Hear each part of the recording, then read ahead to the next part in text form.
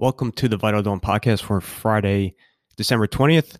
S&P futures are trading flat to down 2 points. Europe was up small, about 5 to 10 basis points for the major indices. And Asia was mixed with Japan and mainland China down a little bit and Hang Seng up a little bit. Another relatively quiet morning. And, I think it should be pretty quiet now for the last 2 weeks of the year.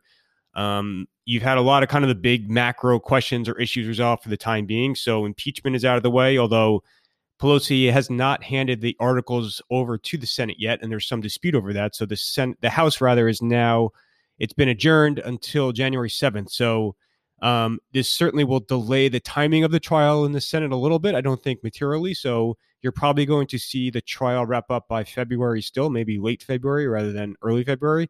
And acquittal is still very likely. So, I don't think from the market's perspective, they have to pay too much attention to the logistics of this whole process. You had obviously the budget's out of the way, so that passed the Senate last night, so there won't be a shutdown. Today was the deadline. USMCA, US-China phase one, et cetera. So all those big macro questions kind of have been resolved. So there aren't really any major question marks left for 2019.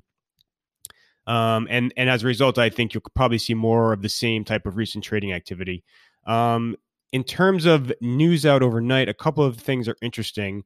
Nothing too major, but a few things are worth highlighting. So you had two profit warnings out of the U.S. industrial space. So KNX, a truckload company, came out last night and issued a profit warning. And then U.S. Steel, ticker X, provided a calendar Q4 update overnight. The numbers were well below expectations. U.S. Steel is cutting jobs. They cut their dividend. So, definitely you're continuing to see headwinds out of that sector of the economy. In contrast, Nike, in an absolute basis, had a very strong quarter. Very solid revenue growth. The constant currency revenue growth number exceeded expectations. Very strong results out of China.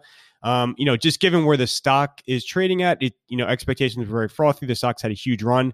I think people are mildly disappointed in a knee-jerk fashion. Gross margins were a touch light. North America revenue was a touch light.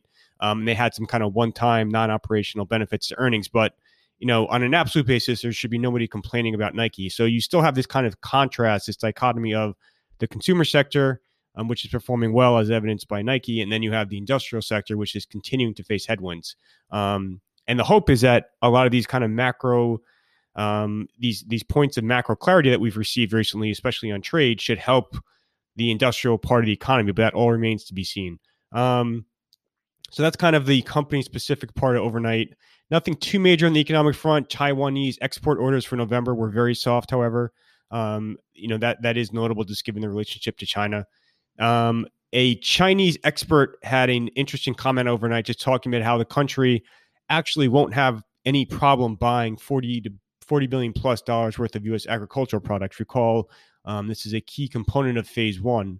So it'll be interesting to see, if that's an accurate statement. As far as this whole phase one process is concerned, the signing ceremony is due on around early January. So apparently the Chinese vice premier will be coming to Washington for that signing ceremony. Not with Trump, it's going to be between him and Lighthizer.